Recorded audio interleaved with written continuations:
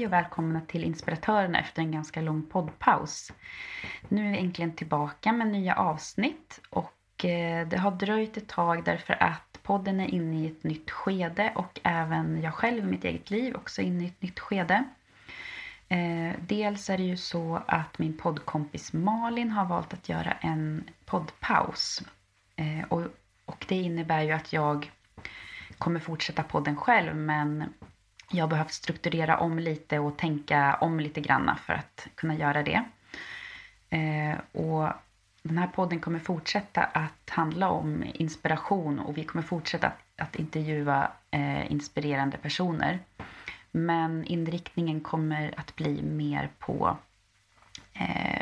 inriktningen på min egen dröm och försöka hitta personer att intervjua som har hittat sin dröm och som jag är nyfiken på att veta hur de har gjort och som inspirerar mig och lever ett liknande liv som jag själv vill leva. Så det är i princip samma inriktning, men det blir lite mer personligt inriktat på mitt eget liv kan man säga. Och nu ska ni få följa med på ett samtal som jag hade en mörk novembernatt med min kompis Åsa Ingårda. Och Åsa, hon är en profil här i Sörmland där vi bor. Och hon bor och verkar på landsbygden och har gjort mycket olika projekt inriktat på det. Bland annat så bor hon på en gård där hon har en lada som har kommit att kallas för Kulturladan. Och där har hon haft olika kulturprojekt. Bland annat har hon varje sommar en biovisning där. Och hon har även haft hantverksförsäljning på gården. Då hon är möbelsnickare och säljer sina alster. Och hon har även haft café. Och sen så har hon även jobbat på ett nätverk som heter Väg 223. Och det är alltså småföretagare längs med en väg som heter då Väg 223. Och de samarbetar och går ut och marknadsför sig gemensamt. Och där har hon jobbat väldigt mycket för det här. Och hon har fått diverse utmärkelser för sitt arbete och engagemang på landsbygden.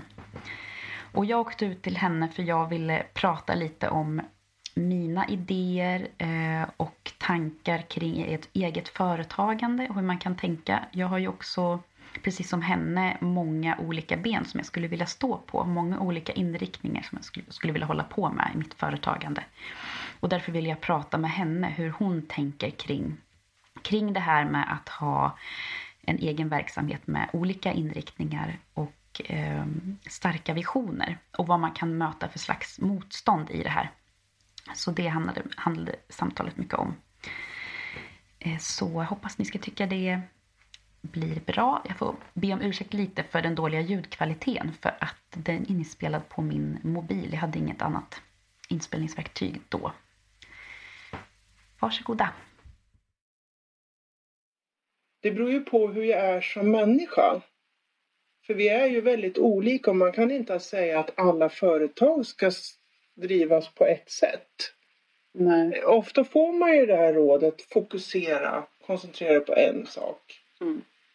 Men de flesta jag känner jobbar ju med företag när man har flera olika ben. Men de olika benen bär olika mycket. Det kan ju finnas ben som kanske inte drar in pengar överhuvudtaget. Men de är så viktiga, men då vet man att det finns andra ben.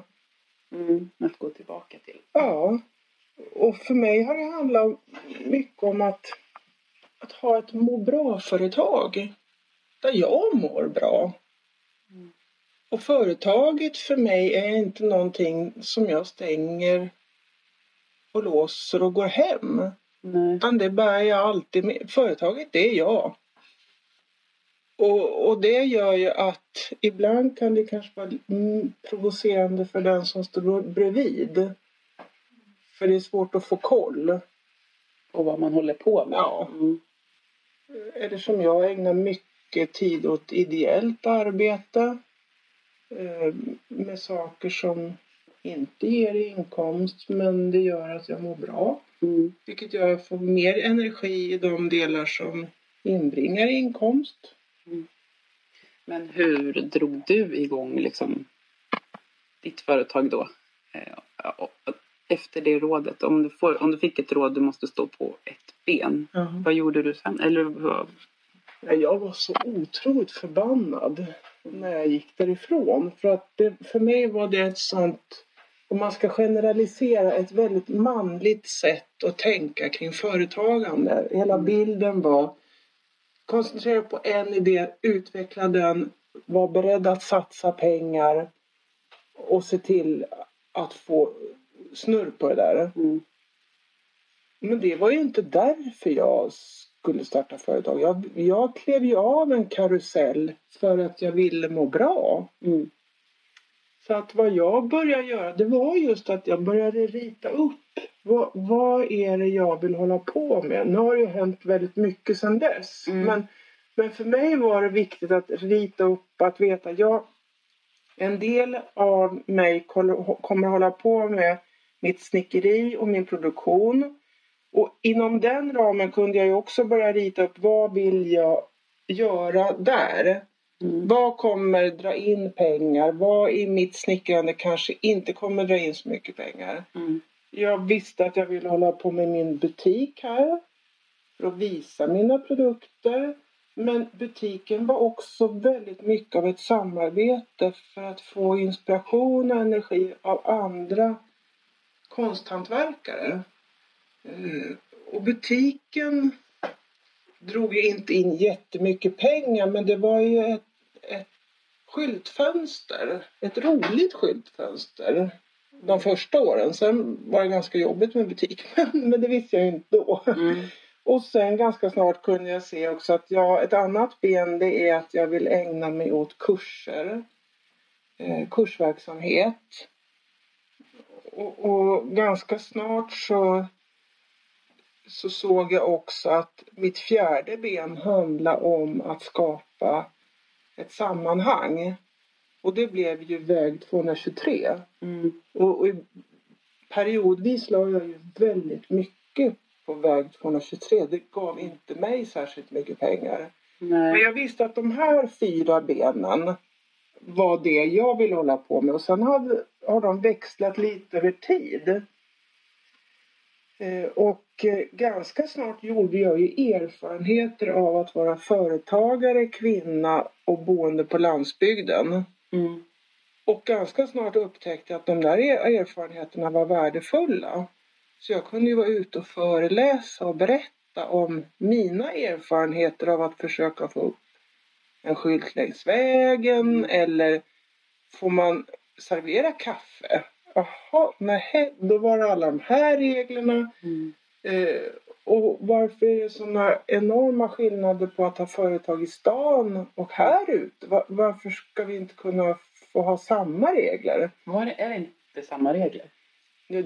Skylten vid vägen bestämmer Trafikverket hur den ska se ut. I stan kan du rita vilken skylt du vill. Lindex har ju sin skylt, Hennes Mauritz har sin. Här är en vit skylt med svart text, alla samma typsnitt. Det är ju ganska stor skillnad. Ja. Och det är ju många som inte tänker på det. Det som du beskrev, när du ser att du skulle kunna jobba både med att möta människor i en slags stödjande samtal, att kunna göra aktiviteter som att jobba med vandringar, och så känner jag igen mycket i det. Och min vision är utifrån att jag ser vad jag är bra på. Från början är jag ju arbetsterapeut och har jobbat. Blev utbildad med fördjupning inom psykiatrin. Men jag blev så galen på psykiatrin så jag fick lov att ta mig därifrån. För man känner att man blir sjuk nästan och jobbar där. Ja, det var inte hälsosamt. Nej. Och samtidigt så kände jag att jag svek de ungdomar som fanns där. Men jag tänkte att det kommer en tid då jag har någonting där jag har fått ihop bitarna och har någonting att erbjuda. Och under min livsvandring så har jag ju fått jobba med under många år med folkbildning. Och folkbildning är för mig otroligt viktigt. Att människor möts, delar kunskaper och erfarenheter och tar steg framåt. Och sen är jag ju utbildad möbelsnickare. Och det är jag ju så jätteglad över. Och jag mår bra av att vara i verkstaden. Och jag ser också hur viktigt det är för människor att, det jobbade jag med som arbetsterapeut. Att få jobba i aktivitet. Att hitta lust, att hitta glädje, att hitta, men jag kan ju göra. Och sen så är jag bra på att möta människor. Och det har ju varit någonting som har varit genomgående här på Kullen där vi under många år nu har haft fantastiska fruntimmer på filmfestival. Vi har bjudit in till konserter, till kurser, till workshop. Så det är väldigt lite av det som jag har hittat på. Kullen där du bor. Kullen där jag bor. Ja. Och då är det ju människor som har klivit upp sig, bokstavligt talat, upp på kullen. Och så säger men vilken fin plats. Skulle man kunna få ha en konsert här? Ja, säger jag, hur tänker du? Ja, men jag är precis jag är riksspelman på munspel. Och jag skulle ha en konsert. Och den där trappen skulle vara perfekt. Ja, men då gör vi det. Och så har allt egentligen som har gjorts på Kullen. Det är människor som har kommit och haft en idé. Och ibland har det där varit så roligt så att jag har varit med och utvecklat idén. Och ibland så när de har ledsnat eller gjort bara en gång, då har jag gjort fler gånger för att det har varit så roligt. Jag ser vad du är på väg. Ja. Eller jag tror det i alla fall. Ja, vad bra. Ja. För det som är väldigt knepigt, det är när människor kommer upp, vilket händer lite nu och då. Och så har de saker som de tycker att jag ska göra. Det borde du göra. För det skulle dra folk. Ja, just det. Jaha, så. Och då slutar jag lyssna. Men om jag då bollar tillbaka och säger, vill du göra det? Och de säger, nej, men det här är ett bra uppslag för dig. Då, jag antecknar inte ens. För det måste finnas ett driv och en lust. Att det här gör vi. Nu är det ju mörkt här när vi tittar ut. Men på andra sidan kullen så ligger ju en stor lada. Och den har ju fått namnet Kulturladan. Och där har vi ju då aktiviteter på sommaren. Det finns ju också en del av den där ladan som är en ladugård. Ganska stor. Och ganska tidigt så väcktes visionen om att få skapa en mötesplats. Generationsöverskridande. Så jag ser att den här ladugården är en plats för möjligheter. Och då tittar jag ju förstås närmast. Jag har 2 barn. Och det som erbjuds här ute är ju fotboll. Det är fantastiskt. Vi sliter som bara den och får ihop den där fotbollen. Och sen är det inte så mycket mer. Och då tänker jag att här är det en plats för barn och unga att komma, att utforska, pröva, göra. Exakt, skapa. Och inte någon som står där och säger hur det ska vara. För det var det bästa jag visste när jag var liten. Det var att få hålla på. Och pappa och mamma såg till att det fanns grejer.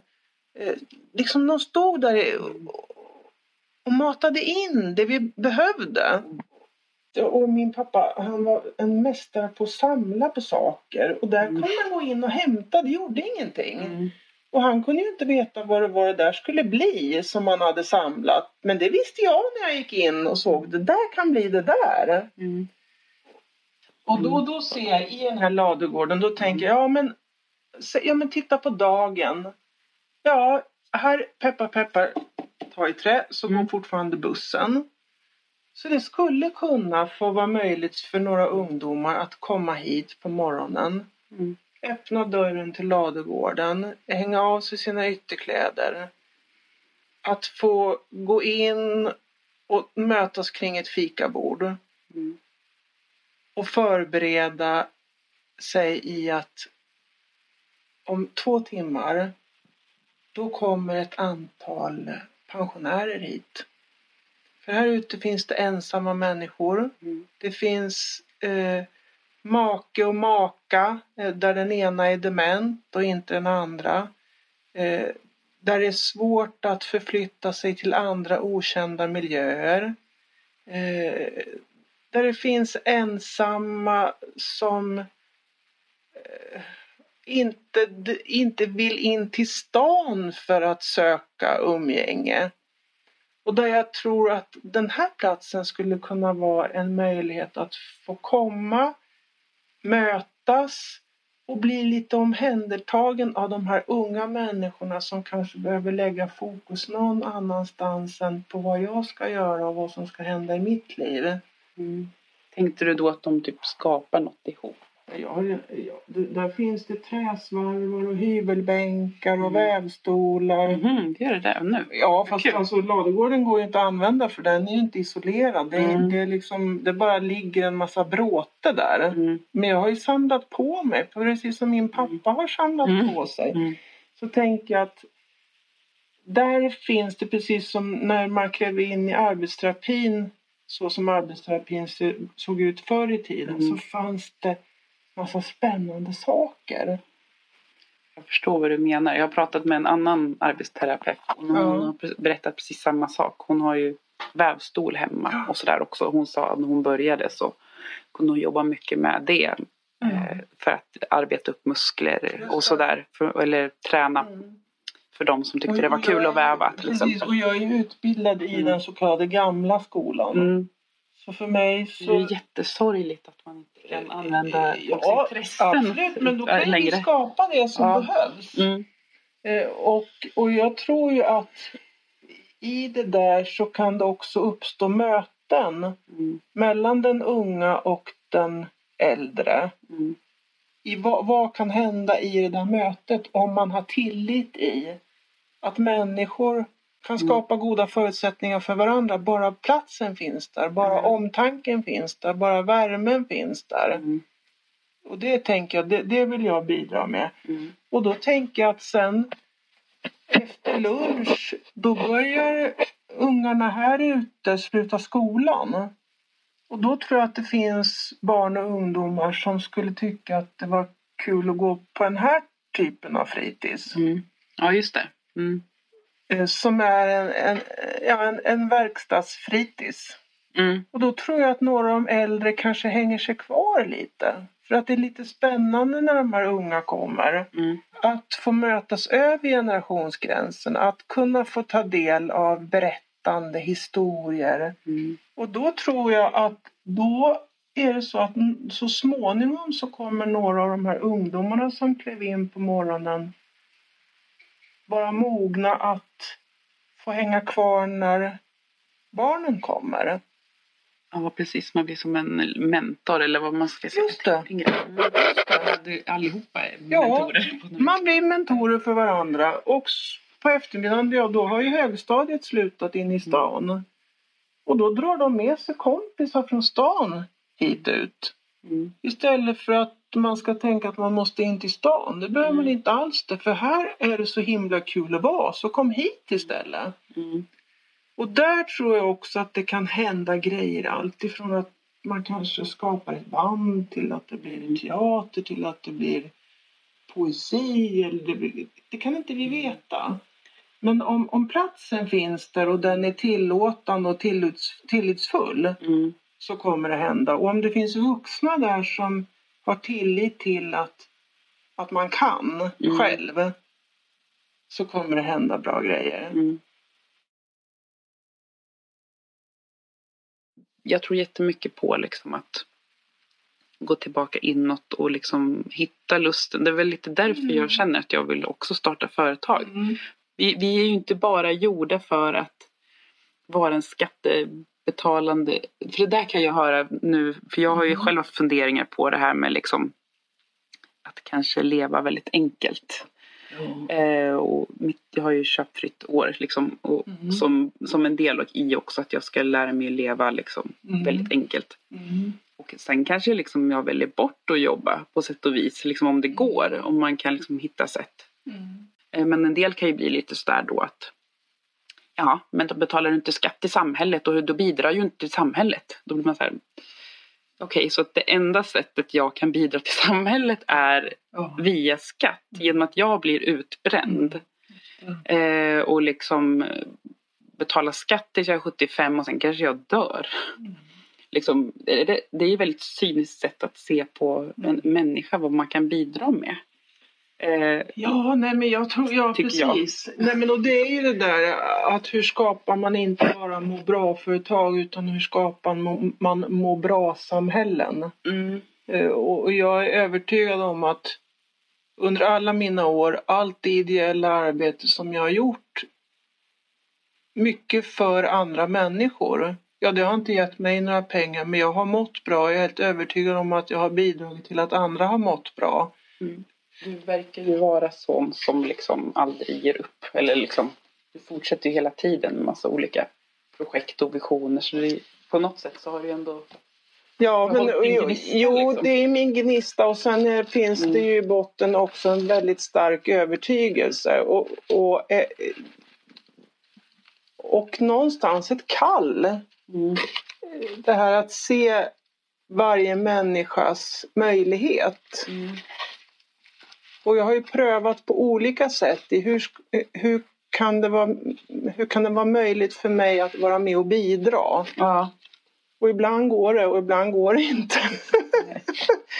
Men nu har jag jobbat med den här visionen under så väldigt lång tid. Och det jag vet ju att jag behärskar inte alla områden. Du har ju liksom alltid kört på dina idéer ändå, verkar det som att du liksom bara har gjort det. eller det intrycket jag har av dig i alla fall. Att du liksom... Nu blev jag väldigt glad. För det tycker jag, det var ju... Det tycker jag var en fin beskrivning. För oftast så kan man ju ha stunder, särskilt nu när det regnar i flera dagar och inte solen tittar fram. Då kan det ju vara lätt att bara påminnas om det där som inte blir något bra. Du har ju ganska mycket cred för att många saker har gått bra. När jag tittar på väggen och ser att det står massa olika stipendium och årets sörmlänning och årets solrosa. Det måste jag säga. När jag blev utsedd till årets sörmlänning då blev jag blev så jätteglad. Jag tror jag grät i flera timmar. För då kändes det som att alla de här jobbiga människorna som man har mött genom åren, som bara hittar hinder och omöjligheter och då kändes det som nej, jag har gjort bra saker då som människor har uppmärksammat. Och det, även om inte jag kommer ha någon pension, så den där utmärkelsen, den är jättemycket värd för mig. I att veta, det spelar roll, inte bara för mig själv, utan det finns andra som har sett. Men påverkar det dig när folk liksom är, nej det går inte, det liksom. Ja. Det gör det. Ja. Och det är därför jag har en soffa där inne. Ja. Den där soffan ligger jag lite nu och då och känner att det här går inte. Och så ligger jag i den där soffan en stund och så kommer jag på, det gör det visst det. Det där är en jättebra soffa faktiskt. Det är en sån, det gör det visst det soffa. Har du liksom folk som hejar på dig också? Eller? För det känns som att det känner jag att och speciellt om man är i sånt här skede som jag är nu, att jag typ har lite idéer, då vill man ju typ att folk bara ska säga vilken bra idé eller någonting, att man vill i alla fall, eller de får gärna komma med lite kritik, men de får inte så här typ säga något negativt i det här skedet liksom, för då blir det ju så här svårt att gå vidare, tycker jag. Eller? Det där är en jättebra fråga. Och jag har väl hanterat det på lite olika sätt. Jag var till exempel 100% motståndare till Facebook. Jag använde inte Facebook. Och mina vänner var alldeles galna på mig att jag inte kunde använda Facebook. Men jag var verkligen nej. Tills vi skulle ha filmfestival och vi inte fick information in i Sörmlands Nyheter och det blev bara fel. Och då var det någon som sa, men ska du inte använda Facebook? Jo, det ska jag. Och nu är jag helt frälst. Och jag använder Facebook just på det sättet. För jag vet att jag behöver bekräftelse. Jag behöver uppmuntran. Och jag är ibland bra på att be om det. Och Facebook för mig... Det får du ju verkligen. Alltså, typ... Ja, och jag är så otroligt glad över det. Över den generositet som människor faktiskt kan visa. Och för mig så har Facebook blivit ett sånt medium. Och ibland kan det behövas lite fler hjärtan för att jag ska känna att ja, men det här är nog bra i alla fall. Och då är ju sådana här sociala medier fantastiska. I att kunna hjälpas åt att se det som är bra och uppmuntra varandra och bekräfta. Ibland kan jag också känna mig oerhört ensam.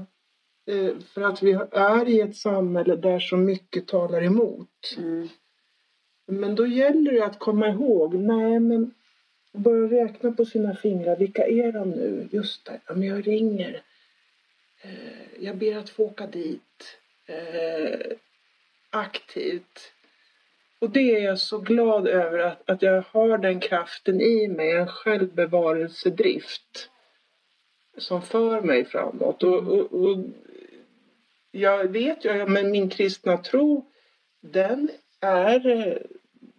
är jätteviktig för mig. För den ger mig alltid en påminnelse om att det finns ett grundläggande uppdrag. Att jag finns här för att det finns andra människor här. Och att jag är en del i ett samspel. Om jag tror på människor så tror jag att andra kommer tro på mig. Men om du skulle beskriva dig själv, liksom. Vem är du? Oj, det var ju en svår fråga. Nej men, jag heter ju Åsa och jag är ju först och främst mamma. Nu. Det ser ju väldigt olika ut under ett liv. Men jag fick ju förmånen att få bli förälder sent i livet. Och barnen påminner mig ju ständigt om att livet pågår. Och de påminner ju ständigt om vad det är för frågor som faktiskt är de viktiga här och nu. Och sen är jag ju en människa som du har varit inne på som drivs väldigt mycket av idéer och engagemang. Och det är ju för att jag mår bra då. Ju mer jag håller på med, ju bättre mår jag. Så ibland kan ju människor säga som, hej gud Åsa, du måste ju dra ner på tempot. Men det är inte det. Det farliga är ju om jag lägger min tid på fel saker. Som bara drar ut energi. Men att jag gör mycket saker, det är inte ohälsosamt. Nej, så engagemang är viktigt. Och när jag ger mig in i något så gör jag ju det till 110%. Så jag har ju prövat väldigt många olika former i att ta ansvar också. I politik och i organisationer och i föreningar och i styrelser. Och några av de här sammanhangen fungerar ju väldigt bra. Vilka då? Jag är jätteglad över att vara förtroendevald här i vår församling. Vi har ett jättekul kyrkoråd. Jaha. Kul på det sättet att vi är väldigt olika. Men det var otippat att du skulle säga just det. Ja, i våra olikheter så är vi ganska överens om vissa viktiga saker. Och så råkar vi ju ha världens bästa kyrkoherde här som vi alla vill backa upp. Och det är väldigt roligt. Så det är ett sånt där sammanhang som jag är jätteglad över. Det är svårt också. Det är jättesvårt om man blir frustrerad. Men det känns väldigt meningsfullt.